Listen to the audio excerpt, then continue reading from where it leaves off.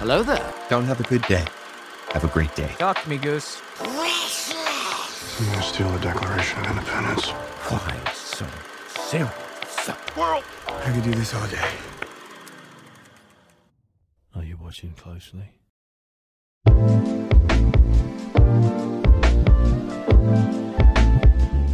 Welcome, everybody, to the One-Eyed Film Podcast. I'm your host, Seth Mossberg, and this is our special Christmas episode. I hope you guys are all having a safe and fantastic time on your holiday vacation. I'm here with my little brother, Luke. Hello, hello. And we are going to talk about Spirited, a really interesting movie. It's got a lot of things going for it. It's a musical, it's a sequel to The Christmas Carol, it's a modern take on The Christmas Carol in general. It was really fun to watch, and there's a theme that goes throughout the entire movie that I want to talk about. And if you guys didn't get to see this movie while it was in theaters, it's now on Apple TV, so unless you have it or a friend has it, I would suggest just getting the Apple TV week trial for free. This is a great Christmas movie, a new one with a new take. If you don't want spoilers, go watch that before you listen to the rest of this. But first, Luke, I want to hear your opinions on it. What did you think when you saw it in theaters? I thought it was a really fun movie. I've always liked the story of The Christmas Carol. One of the greatest stories of redemption and just a fun story all in all. And it had some really great actors. Will Ferrell and Ryan Reynolds just work really well together on screen, and it's just really fun. Yeah, this is kind of a two-part extension of The Christmas Carol, where you have the ghosts of Christmas past, present, and yet to come as characters, but also, as we'll learn in the middle of the movie, that the ghost of Christmas present, Will Ferrell's character, was once Scrooge. And when Scrooge died, he became a ghost and was recruited to be a part of this organization that haunts people at Christmas time so that they can be redeemed and become a better person. It's a very interesting way to expand the story of The Christmas Carol because it kind of takes on an industrial workplace setting where they have research and they have people with certain jobs in the departments. I don't think this is at all meant to be a sequel to A Christmas Carol in the sense where it would disrespect Charles Dickens' initial ideas. It's just kind of a fun spin-off that doesn't at all affect or revamp the original Christmas Carol. Yeah, I really agree. It does a really good job of taking what the Christmas Carol wrote and what Charles Dickens had in his story and bringing that into life in a more modern sense, if you know what I'm saying. Stuff you normally wouldn't think about in a workplace kind of environment that they have. But like we talked about in the Free Guy episode with Zach, this is kind of a well-rounded PG-13 Ryan Reynolds movie. And there's more of those coming out, and I hate to put Reynolds kind of in the R movie category, you know, where his crude jokes can kind of get him there pretty easily. Like movies like Deadpool that just are raunchy and really inappropriate. But when they tone it down to a PG-13 rating, it's enjoyable to the point where it kind of walks the line of pushing the boundary, but overall it's enjoyable if you can get over some of the edgy jokes, if you know what I mean. Yeah, and I don't remember where I heard it or who I heard it from, but there are movies now that are being written kind of for Ryan Reynolds and his charisma, and this I think is one of the better ones, just like with Free Guy, of his lighthearted fun personality, it seems, as far as acting goes. He's just a really fun actor to watch in all the characters he's playing, and Spirited is just something that he does really well, and it's just really fun to see him on screen in that. And his personality, where he's kind of edgy in real life, plays off really well in this movie, where his character Clint is supposed to be rude to everybody and finding dirt on the people that he's trying to take down and all that. So he fits right into this movie, but in a good way, not in a, oh yeah, he's really mean in real life, so we'll cast him as a mean character in this one. No, he's really funny and pushes people's buttons in real life, so he'll do well with this role. And it does really well of kind of portraying what Charles Dickens wrote as Ebenezer Scrooge in the Christmas Carol story. They do a really good job adapting that into what someone like that would look like in a setting of like 2022. I do think it's interesting that you do have to know the Christmas Carol, or at least the general plot of it, in order to know this movie and understand it. Because let's say, for example, you don't, and you have no idea why they're ghosts and why they're haunting people and why you get passed from ghost to ghost. And with the Scrooge reveal, you wouldn't know who Scrooge was. I mean, Scrooge is kind of a name that's passed around, like don't be a Scrooge or whatever.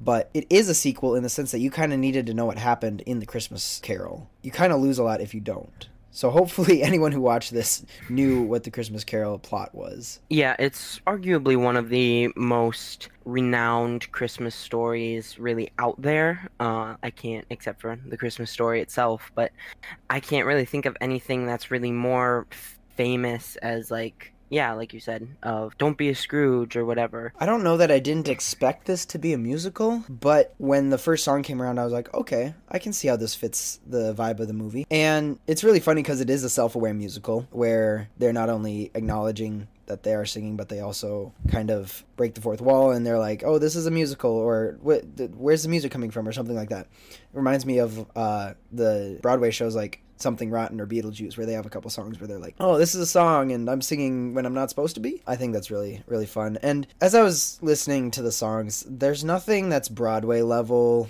good, you know what I mean? It's enjoyable, but it's not terrible. Yeah, it's really not, and you can kind of tell at some points where these aren't like professional musical actors, like West Side Story, where you can tell that they have experience of singing, and in Spirited it kind of seems a little fake to me when they're singing, because you can, at least I can kind of tell that they're not really singing in the moment, and there was definitely a little tune up here and there to make sure it sounded good. Yeah, I would say most of these people, both the background dancers and the main actors who can sing, are probably trained just for this movie how to do it, and yes, they probably had a little bit of tune up. But I think to the TikTok that Reynolds did last year, and this was definitely when they were recording Spirited, because they had Will Ferrell show up in the background, but they were singing for the TikTok, and these guys know how to sing. They're not bad at it, but you can tell that it's not the same level as a Broadway show where they are belting those notes perfectly in tune. They're tuned up, they've been practicing, and it does give a level of fakeness to the movie, but it also is not enough to make me not enjoy it. All of the songs were fun to watch and kind of catchy, some of them, but it's not any Lion King on Broadway or Newsies or whatever. Yeah, and I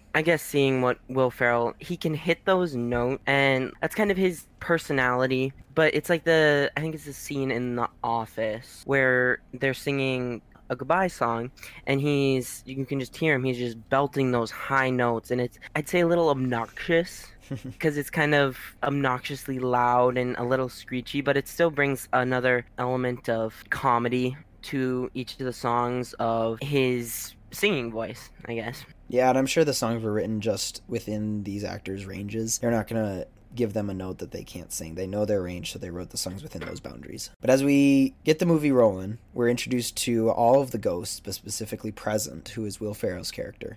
And we learn that he's a part of an organization that has a bunch of people running around who are researching and getting ready to change crabby people into better people during the holidays. But after a successful haunt, I don't like that they use that term. I know it's because they're ghosts, and ghosts talking to people is counting as haunting, but that just doesn't sit well with me. I don't know what else they could have used, but I don't like that they picked that word personally. After a successful haunt, Present is having his own solo where he's dreaming about life as a human again, and that he's had hundreds of years of just being a ghost and doing his job that he likes. He enjoys redeeming people and making them into better people. But he really is desiring to go back to be a human because he's wanting all the things that humans can enjoy and he can't.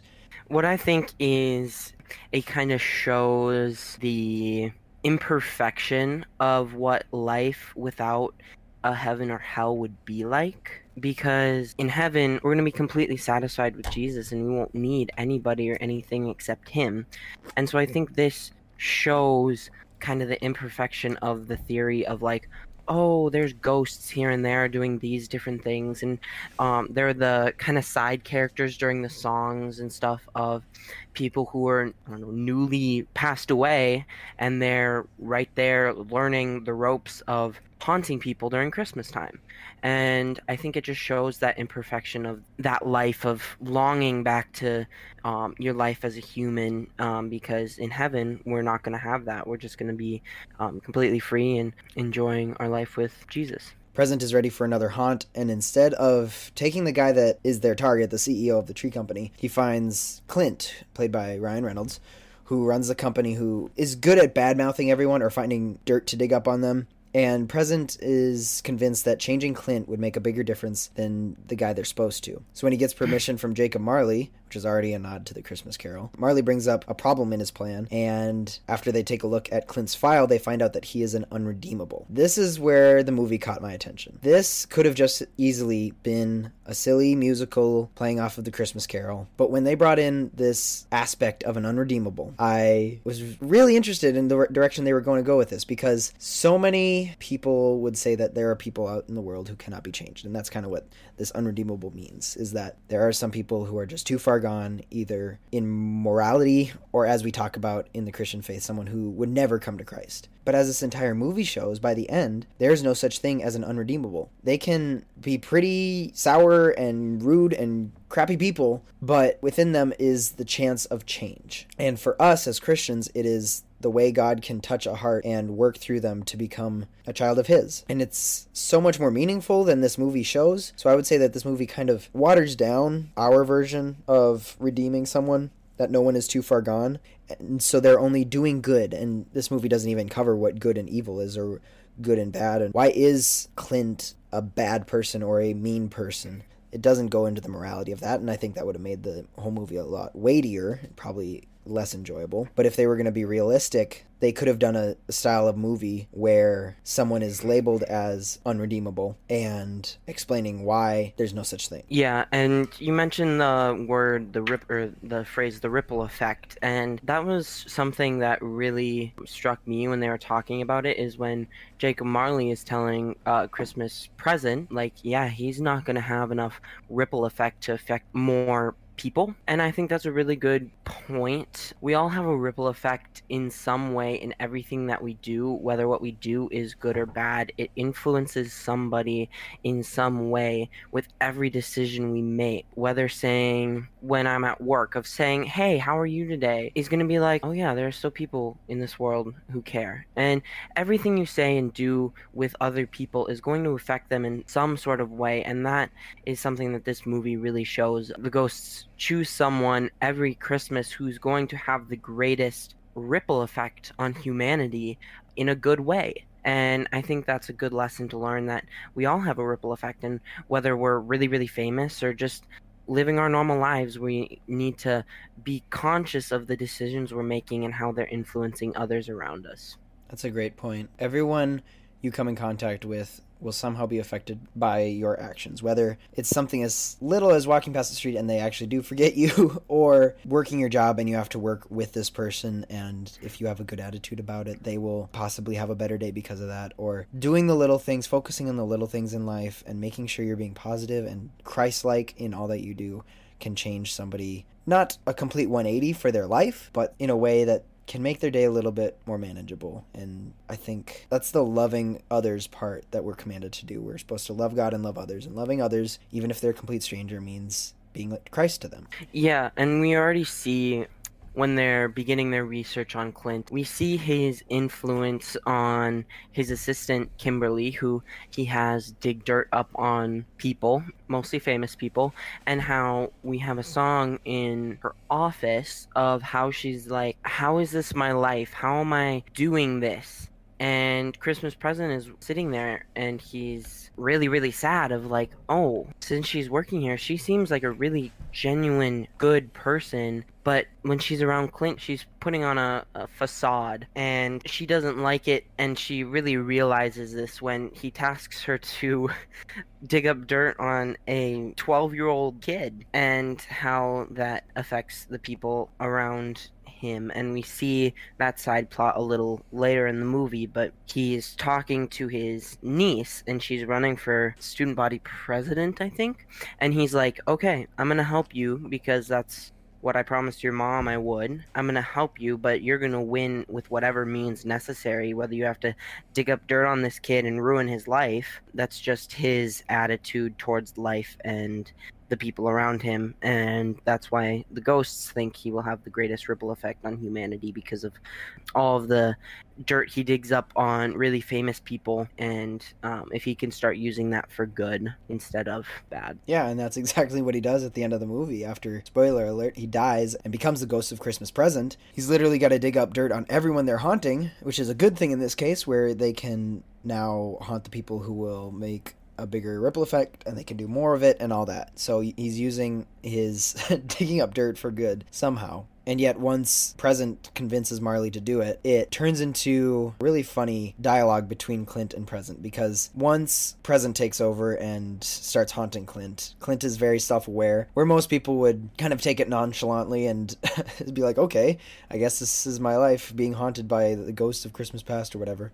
Clint is not believing it because he's the type of guy who kind of thinks it's a practical joke at first. But once he realizes it's real, he's now using it kind of against Present so that he can get into his head, because Present has something that Clint wants to know, like something that makes Present the way he is, and Clint is trying to get under his skin for it. And so Present stops the whole haunt to go back in time to when he was alive, and we find out that Present was once Ebenezer Scrooge. A really interesting twist that I did not see coming. I thought it was just going to be enough that we had the ghosts of Christmas Present past and yet to come. With his reveal, I was like, oh, wow. We find out, obviously, this is kind of the point of the original Christmas Carol. Scrooge wasn't unredeemable because he was so nasty to everyone that he met. And we realize that the reason Present is so adamant that they can change Clint, who is labeled an unredeemable, is because it happened to Scrooge, to happen to Present. And he knows that it's possible, but no one else at the organization thinks it is, because that's the whole reason Unredeemable was created, is so that you wouldn't waste your time on them. But as the Christmas Carol shows, it's very possible through self-reflection, even though it was the ghosts presenting Scrooge with the reality or the possible future, that he does some self-reflection and changes. Yeah, and I think we need to go back a little bit when, I think it's the scene, yeah, it's right after the scene in Kimberly's office after she's digging up dirt on the 12-year-old. She actually somehow sees Christmas Present in her office. She's the only one that can, and she starts talking to him. And he's really smitten when he sees her, because it's the first human interaction he's had besides the people he's been haunting.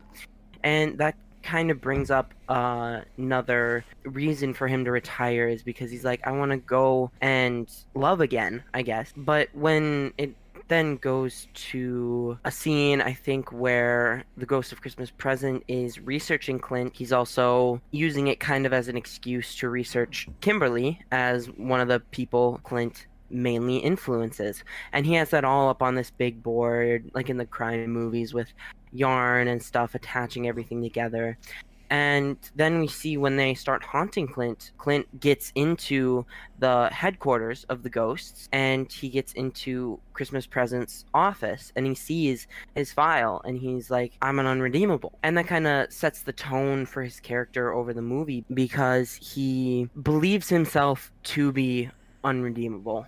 And so he kind of sets himself against the ghosts, believing, yeah, I'm an unredeemable, I'm never going to change, so the heck with this, because it's just not worth my time to try and change, because they already think I'm an unredeemable, so what's the point of all of this? Exactly. He already gives up on them because he's already admitted defeat. He knows that he's too far gone, and he's fine with that. Some people are like that in real life, where they don't desire to change because they don't think it's necessary. They're fine with the life they have. And what's interesting is, at the end of the movie, Present believes that all he has to do is tell Ren, his little niece, not to post the video blackmailing her opponent for student body president. And yet she doesn't post it. They are in relief that nothing happened, and that the Ghost of Christmas Yet to Come's prediction, where her opponent would take this the wrong way and do something really drastic.